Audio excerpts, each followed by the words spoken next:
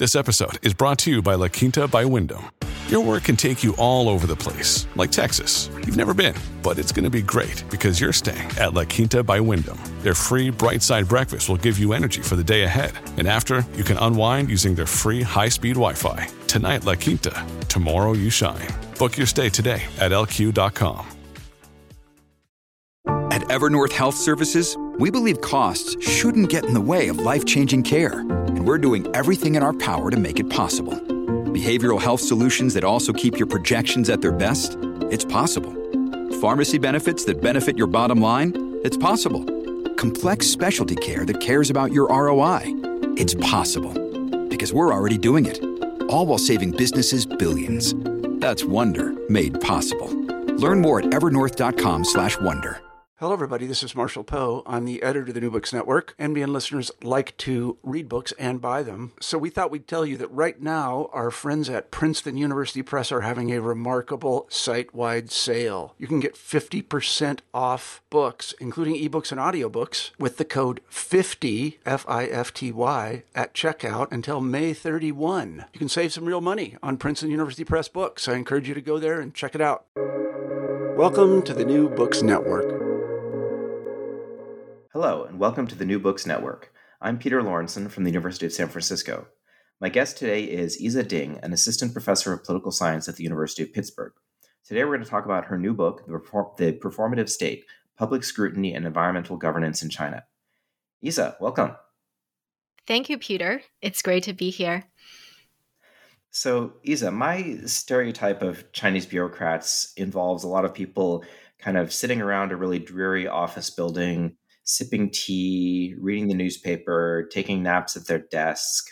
So kind of a steady job, but not very hard and also not very fulfilling.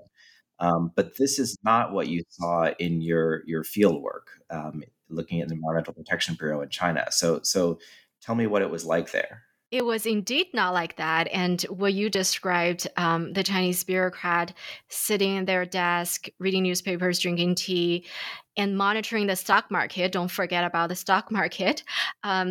Is the image of the bureaucrat. Actually, you will find in papers, articles, books on environmental governance in China a few decades ago. So for instance, in the 1990s, there's this general image of inertia with environmental governance. And there's also studies done on local corruption, for instance. But that's not what I observed when I was in China, following these environmental bureaucrats around. And what I saw was what I call performative governance. And first, I expected to see a bunch of people who were just very inactive. But what I saw was hyperactivity of the bureaucracy. So these bureaucrats are constantly on the move. But what's so interesting is that they're super active, but they're not doing much that could effectively change the behavior of the enterprises. And performative governance is what they did instead. And this is, I define this as the state's deployment of verbal, visual, and gestural symbols of good governance for the audience of citizens. So what they were doing is that they were enacting these symbols of good governance. And the idea is that states, in this case, China's environmental state, use this to diffuse public opinion crises and to shape public perceptions of itself. And the main alternative to performative governance is substantive governance, meaning governance that is geared toward giving people what they demand and what they deserve. So to make it concrete in the context of environmental government, the substantive would be like I'm shutting down factories, or I'm levying punitive fines on people who are polluting too much, or forcing them to install, scrubbers or something like that. But you're saying that wasn't what they were doing. So what were they riding around all day, keeping busy doing instead? So there were fines, but the fines were so small that the enterprises were happy to pay those periodic fines than to upgrade their pollution treatment facilities or to run the scrubbers all the time, because electricity is expensive. So the fines would be a slap on the wrist. The environmental bureaucracy couldn't close down factory. It didn't even have the legal authority to close down factories. But what they were busy doing mostly was kind of running around doing these investigations, and also in the process, in their interactions with the citizens, demonstrating a lot of responsiveness to citizen demands, and also benevolence, or what the government itself calls service-orientedness.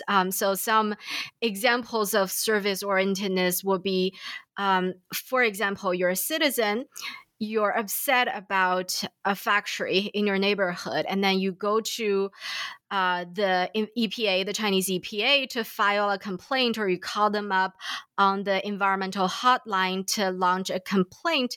And then what the bureaucrats do is that they're fully aware they're not able to resolve your complaints. But what they do is that they stay on the phone, they act as your punching bags, they play therapist, and if you're in the office, they serve you tea. They're being very, very nice to you. And then they're also very responsive to citizen complaints, but remain symbolically responsive, because the investigations, most of them result in non-punishment of the enterprises, and the bureaucrats are fully aware of that.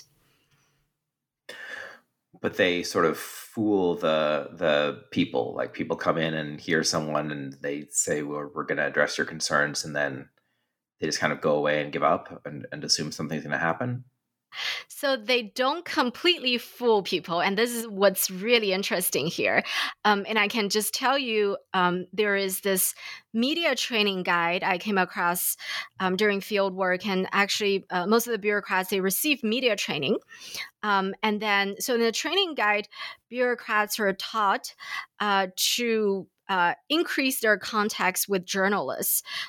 So when there are these environmental crises happening in the localities, usually, citizens will complain, and then journalists will reach out. So then what these bureaucrats were told is that when you're talking to the journalists, and when you're kind of trying to, explain to them what's happening and help them make sense of the environmental issues, you explain to them, you faithfully explain to them the process, right? You tell them the facts, but then you avoid speaking about results. So they're not completely lying to you, right? They know they're ineffective, but they're not lying to you.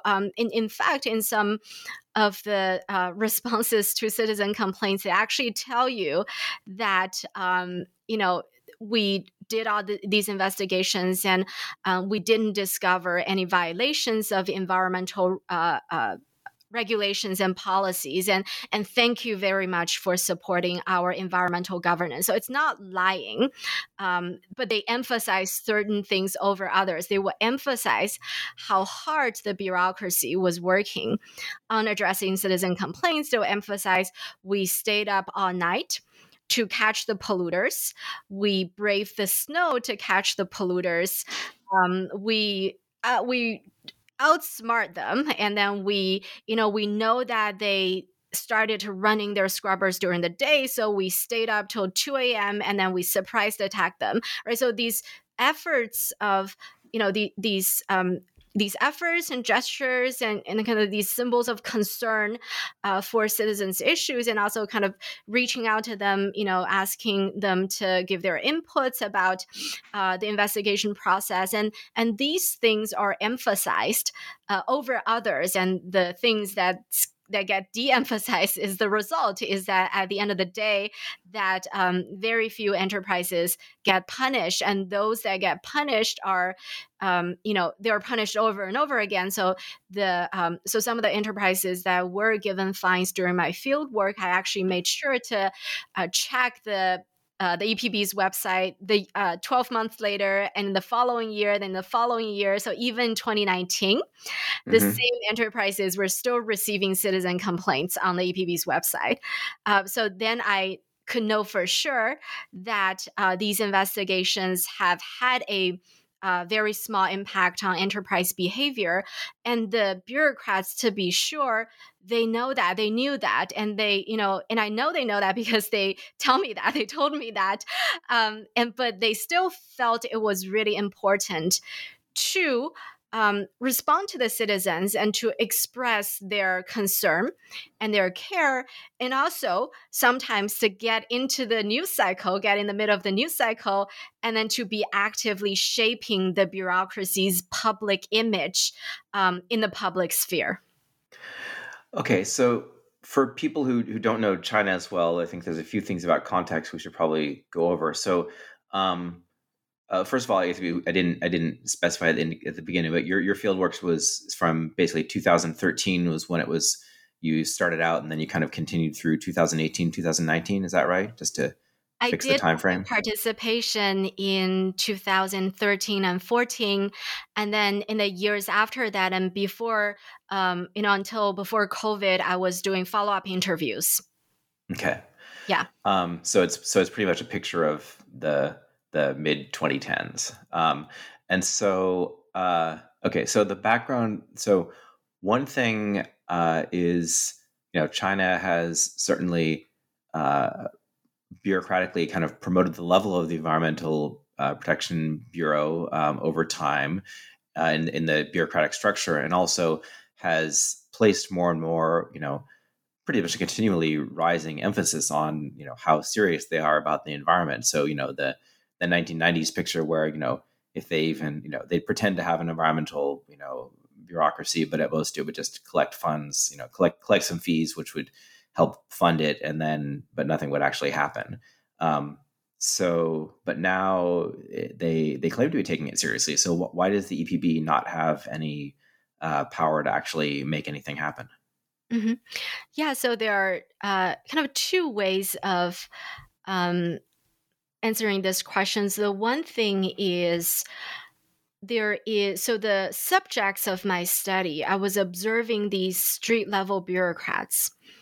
So there is a gap between what the bureaucrats do at the street level and what they do in Beijing. And obviously we can say, we can talk about whether these people in Beijing, we're still calling them, bureaucrats, or could some of those also be politicians. But anyway, so this book ultimately is a book about bureaucratic behavior at the street level.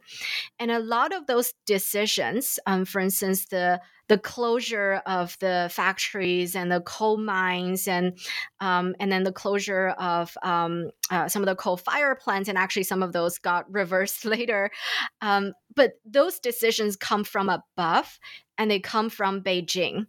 So what we're seeing is, on the one hand, you could read it in the news about these dramatic closure of coal fire plants, but at the same time, there is this more invisible reality of everyday governance, and that's what I was looking at in my field work. And my subjects, the street level bureaucrats, they had no power over those decisions. And then the other answer to your question is that the book also documents the evolution of the bureaucracy over time. So it started out from this place of inertia as you mentioned, in the 1980s and 90s, where the bureaucracy had very few people, little resources, and they didn't do much. But then in the mid-2000s, I would say, since the 2008 Beijing Summer Olympics, and also after January 2013, when Beijing's airpocalypse made it into the New York Times, and all of a sudden you see this rising public scrutiny over environmental issues and air pollution, water pollution. But at the time, the bureaucracy still lacked the capacity to address a lot of those issues. Then what they could do, and one of the only things they could do, was to get out, to appear responsive and benevolent to the citizens in order to shelter themselves from blame. And then in recent years, as you mentioned, especially since the super ministries reform in the around 2018, you see the bureaucracy gaining more capacity. And I wouldn't say they are a strong bureaucracy now. I still don't think it's a strong, it's anywhere near a strong bureaucracy. But you definitely see more both kind of legal authority, but also just political clout and resources that's been given to the EPB or the EPA in China. And then you do see that their behavior, their governance has started to tend toward the substantive. So my theory is sort of this, there are kind of two dimensions and two factors I'm looking at. One is bureaucratic capacity, and then the other is public scrutiny. And the argument is that in the mid 2000s and in the, especially around 2013, bureaucratic capacity was low, but public scrutiny was high. And this is a pair of conditions under which we see performative governance, but it's not a static theory in that if the conditions change, we're likely to see a change of bureaucratic behavior. Right. So it's not a kind of entrenched equilibrium. So if all the external conditions change, it will change in response to that. And so you think it changed from having no power and also no public or bureaucratic pressures. So that was kind of the 90s where all they cared about was, grow. And if people were polluted and, their crops were failing or whatever, it wasn't really a problem as long as the GDP numbers looked good. And then you're saying starting 2010s, especially, then there started to be pressure to at least look like you're doing something, but they weren't actually being given the authority to really make anything happen. But you think in recent years, they've actually got enough power that they are at least able to do a little bit more substantive? Yeah. Great. Well, so then the other thing, this is more, backstory for people who don't know China as well, but why in an authoritarian state are they worried about, the pressure from below or grandma showing up and shaking her fist about the pollution at all? Mm-hmm. Yeah, that's a great question. I think different scholars would give you different answers. And I think my view, and I think it also, and let me just start out by saying that the CCP is a revolutionary regime. So it came to power through a mass revolution. So in a way, it came to power through public opinion. And it knows from the very beginning that public opinion is a very, very powerful thing. And if you just look at the writings and speeches of the communist leaders since day one, they really think this is something that could change regimes. And this is why they care.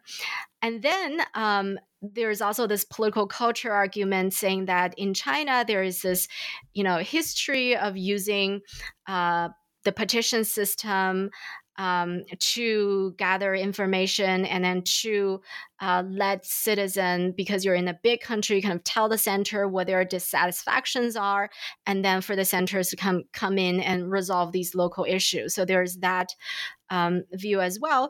And I think what I'm also exploring in this book is that given these underlying conditions, given this larger phenomenon of this revolutionary regime that really attends to public opinion, then what are the conditions under which we're going to see different types of state behavior? And then there is my argument of these two things that we could pay attention to, which is capacity and scrutiny. But kind of to answer your larger question, I think my own theory would be that it's got a lot to do with the social revolution, the regime into power. And I guess just to root it in, what specifically you had the opportunity to see from your participant observation, the fear of these bureaucrats, it's not that they could get directly, they're not elected, so they're not worried about the citizens coming in and, pushing them out, but they have bosses at higher levels of the city or municipal government who will care if there's an outbreak of bad news, and then might fire them or punish them in some way? Yes, they it's capricious in terms of you can't predict what are the conditions under which people get fired, but they do get fired. But there is a recent institution I thought was really interesting. I saw a few weeks ago in Beijing.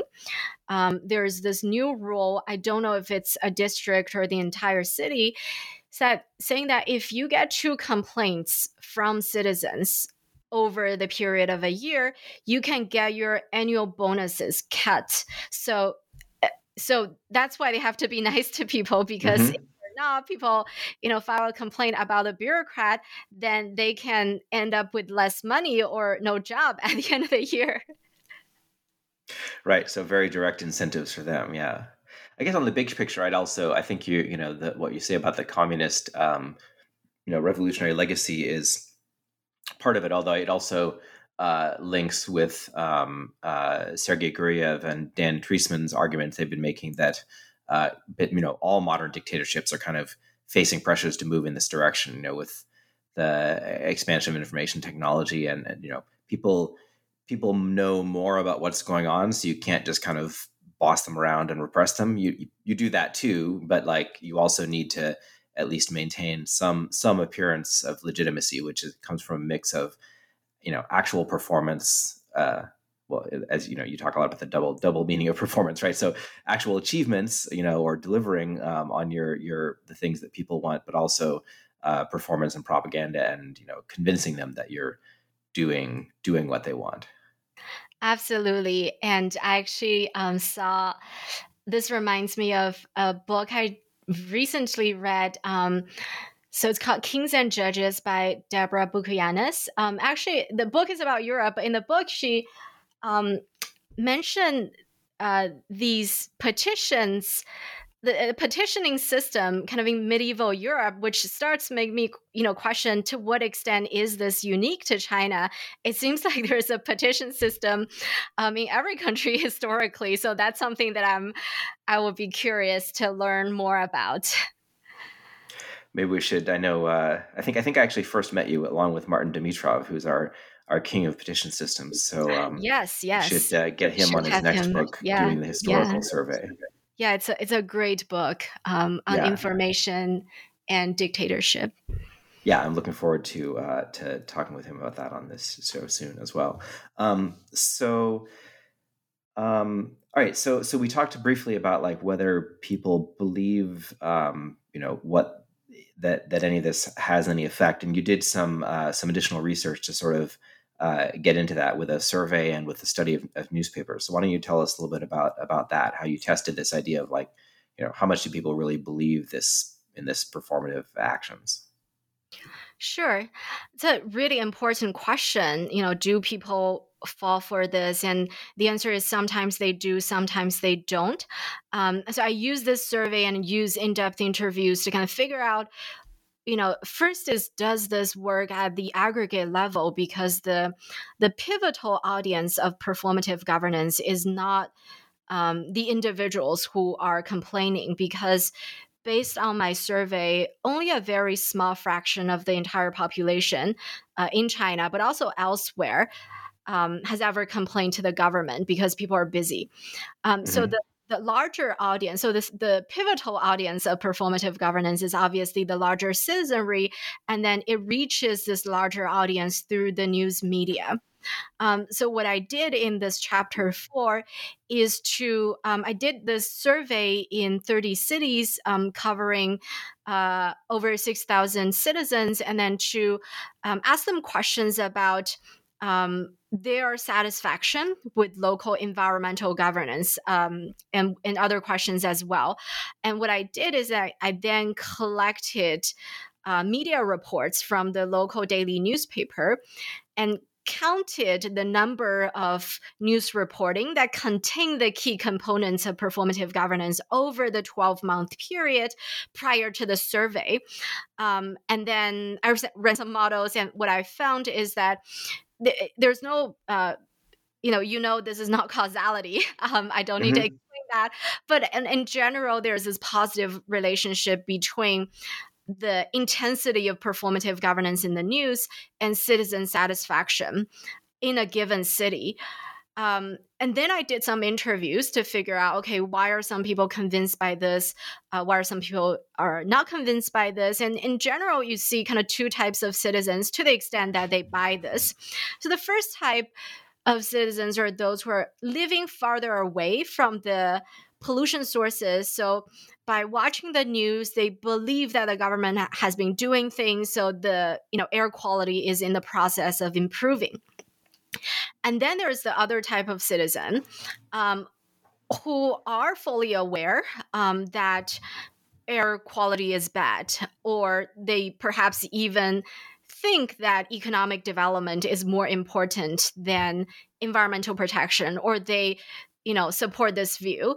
But then they still give the government credit for trying in that, this term of the street level bureaucrats displaying good attitude is something that came up during my interviews. And then the other thing I found, what I think is the more interesting thing kind of out of the survey analysis, is that people in the survey, I had questions that gauge people's propensity to use the petition system or to use protest to air their grievances. And what I found is that people who are more satisfied with local environmental governance, people who give higher approval rating scores to the local government, when they have a problem, the likelihood that they are going to use petition system is positive. So you're 11% more likely to use the petition system if you're more satisfied with the local government, but you're less likely to use protest. Whereas for people who are not satisfied, they're more likely to use protest instead of petition. So this kind of indirectly lends evidence to this argument or this logic that performative governance is about ameliorating these smaller scale grievances before they amalgamate into some kind of large scale public opinion crisis. So I thought that finding is also very interesting. Right. And you could sort of see, the kind of the causality of that story can go either way. But that like if you have a basic confidence that this government works, then go ahead and when something goes wrong, it's like, oh well, they'll fix it for me. It's not a problem. As opposed to if you've given up hope and you think they are all just sipping tea or exactly only putting on a show, then you feel like you have to like get out there and do something risky, like agitate in the streets and make a big nuisance before something will happen. Yeah, and I think this is also what Martin's book found, or at least one of his findings or one of his arguments, is that people use the system when they have trust in the system. So this is finding from Eastern Europe, from China, is that the people actually use the petition system when they have high trust in the government. They stop using that when their trust in the government starts to decline. Yeah, exactly. If people stop coming to me with problems, then that's when I should get ready for the revolution. You should get worried. Yeah. Okay. So this it sounds like it worked for at least the environmental folks could get by on this system, and then maybe it's actually they're getting a little bit more oomph behind their enforcement capabilities. So do you feel, to be more speculative, do you feel optimistic about China's environmental quality and enforcement continuing to improve in the future? That is a really important question. It's a hard question to answer. My general answer will be yes. And I think that's the direction in which hopefully we're collectively moving, and hopefully all countries are moving. And I think we are going to see short-term ups and downs, and this is always what we've seen. So in my one of my papers with your student Denise Vanderkamp, so one of our cases is this coal to gas policy from 2017. So they ordered for a bunch of northern cities to switch from coal burning to use gas stoves, but then because gas was expensive, people couldn't afford it. And then you started to see in the news that people, school children are freezing and things like that. And they immediately reversed the policy and told people to go back to coal burning. So there's always going to be ups and downs. But I think what's really interesting, and I've been thinking about this, is that now because a big part of emissions, both carbon emissions and pollution, comes from consumption and doesn't just come from manufacturing itself. So since we're likely to see a period of slowing economic growth, and if the economy doesn't improve or doesn't improve as fast as the government would like for it to do, then we're likely to see less consumption, and then that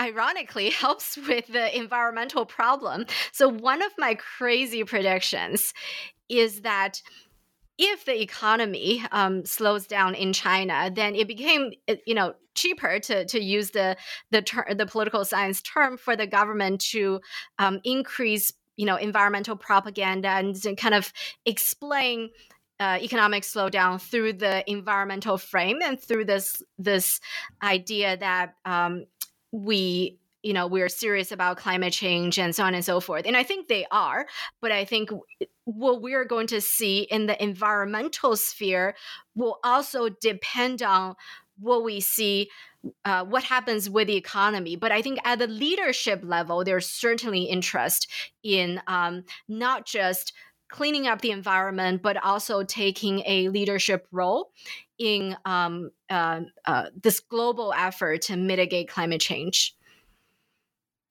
Right. Yeah, I could see it kind of going either way, I suppose, because economic slowdowns, do in the short run reduce economic output, but longer run, I think there's generally, better environment is kind of a luxury good, relatively speaking. And so, as you said in this instance, if you think, oh, well, we should switch to gas from coal, but then you realize, the kids are freezing, then the pressures, flip very, very quickly. It's like, okay, well, we've got to keep the people at least basically warm in the winter, and we'll have to put off the other stuff till later. But you're right that there is also this element where the sort of, the fact, which probably was inevitable, that, China's growth was not going to continue at the same pace that it had, kind of gives them a little bit of cover to say that they shouldn't really be blamed for all of the slowdown anyway, because that's just what happens to countries as they develop more. But saying that they're re-emphasizing environment also gives them a little bit of cover for that. So in your you also have a chapter on performative breakdown, which looks at some other cases. Why don't you give us a quick overview of what you looked at there? Sure. So in that chapter, I'm looking at the conditions under which performative governance stops working. And one of the ways it stops working is when it stops convincing people of the state's virtue. So I'm looking at some cases outside of China. So I can just give you the pair of most different case comparisons in the second part of the chapter, where I compare the Flint water crisis and the Wuhan government's management of the pandemic in its early stages. So in both cases, despite China being a autocracy and America being a democracy, despite these regime differences, both of these local governments engaged in performative governance. So in Flint, we had the mayor and the governor getting on TV, drinking water in front of the camera. And then in Wuhan, we had similar things, and also this, performative rescue in the night of the passing of Dr. Li Wenliang. So eventually it did not work in convincing the public, in part because those are quite large-scale crises. But also it was when these destructive information about state behavior got released into the public by, in both cases, whistleblowers, did the public become aware of those crises? And in those situations, performative governance simply does not work. So my belief is that the information environment is very important, but even as we know, the information, there's more censorship in authoritarian regimes, and there's freedom of speech in democracies. But at the end of the day, in authoritarian regimes, you could still have these pockets of the state's lack of control over its information environment, and then for those destructive information to reach the citizenry. And even in democracies, you could see that, you could have the free flow of information, but sometimes these information just does not reach the citizens. Right. I guess, and I would say also, in democracies, there seems to be sometimes that sometimes a performative governance kind of in response to information. So, there's a mob gets excited online about some issue, maybe in an uninformed or unbalanced way, and then puts pressure on the government to do something. And so they do something just to appear to be doing something, rather than doing something in the most effective way, or in a way that takes into account sort of, all the complicated trade-offs that they may have to face, which is, probably still better than being completely unaccountable, but often leads to weird examples. Actually, just to link to the, so oddly enough, a China book and an AI book both talk about Flint, Michigan, which I guess because we're in America, so we all know about it. But the AI book has an interesting story, and it's Avi Goldfarb and his co-authors, who I just interviewed him last week. We didn't cover this story in the interview, but it struck me that. So anyway, in Flint, Michigan, apparently they developed an AI algorithm of some kind that was quite good at determining which pipes were likely to have lead in them. It was like 80% accurate or something, and initially they were using that, but the problem is then it led to sometimes your neighbor's house would get its pipes replaced, but yours wouldn't. Or sometimes the poorer neighborhoods would get their pipes replaced before a richer neighborhood. And then the rich people would be like, hey, wait a minute. And they would, I'm terrified of lead and I am highly mobile and I'm a donor. So they mobilized and they convinced the mayor to abandon the rational system, and to go house by house, just like working through the city in a way that tended to, that was much less effective. So when they used that system, maybe 20% of the pipes actually needed to be replaced. And this takes time. So it takes months to go through this and dig up all these pipes. But that felt fairer to people. And so the pressure was actually to do something that looked fair, but was less effective. But then apparently there was a lawsuit that then brought by someone who then said, look, you're digging up pipes for no reason, and you're actually harming the people who have the leaded pipes by taking so long to get to them, because you have to go to the other, all the neighborhoods in order. And so this was brought back in. Anyway, just an example of so interesting, a kind of perverse performativity, where, I mean, they were at least doing something about the lead pipes, and they would have gotten to them eventually. But, another year or two of lead exposure for a child is obviously still very significant. And if they were doing it in the less effective sequence, in this case, because of public pressure. Yeah, this reminds me of my field work. So what I saw in my field work is that I counted, every how every business hour was spent. And then at the end, I looked at this, and about 70% of their business hours were devoted, during those 5 months, were devoted to addressing citizen complaints, smaller or larger scale inspections. And what's interesting is that oftentimes those inspections diverted resources and manpower from these planned out regular inspections.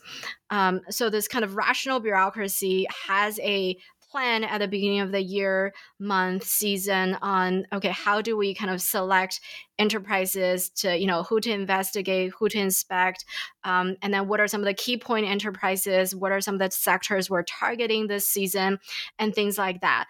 So if we believe that that's the most rational, efficient way of improving the local environment, then one could make a similar observation as what they did in Flint, Michigan. Obviously, in this case, it's not the rich people who are complaining. The people living close to these industrial zones are obviously not the richest in China, but it's kind of going to places where that generates the most complaints, and you could see in a way, I mean, theoretically, if it's possible, you would sort of compare these two models of governance and see which one leads to more air pollution reduction. And I think if the AI argument in Flint applies here, then you would see actually if they just follow their original plan, you could actually achieve more reduction in emissions or in pollution at the end of the year. Yeah, these things seem to be, they have a lot in common, right? There's this common phenomenon of, it's good to be responsive to public pressure versus, sitting and sipping tea. But if the public pressure is a little bit random in terms of, certain groups are more noisy or certain groups are more, have the time to go bang on the door of the relevant administrators or have more political leverage, then that can skew things off what, might be the bureaucratic optimum. Although, of course, both in the China and the US, we don't necessarily have confidence that our governments are just doing the right thing when we don't complain either. So it's a tricky balance. So why don't we just, as a last thing, can you tell me what your next book project is about? What's happening for you? Oh, I'm working on this book project that's looking at this phenomenon of environmental nationalism. So when we usually think about environmentalism in the political science discipline, we think about this as a post-material value, a liberal modern post-material value. But the book looks at the conditions under which environmentalism fuses with other anti-modern values, such as nationalism, authoritarianism, and right-wing populism and so forth. So that's my next book project. Sounds fascinating. Okay, well, thank you so much for coming on the show to talk today, and definitely encourage listeners to get a copy of the book. It's The Performative State, Public Scrutiny and Environmental Governance in China, and it's available in all good bookstores near you.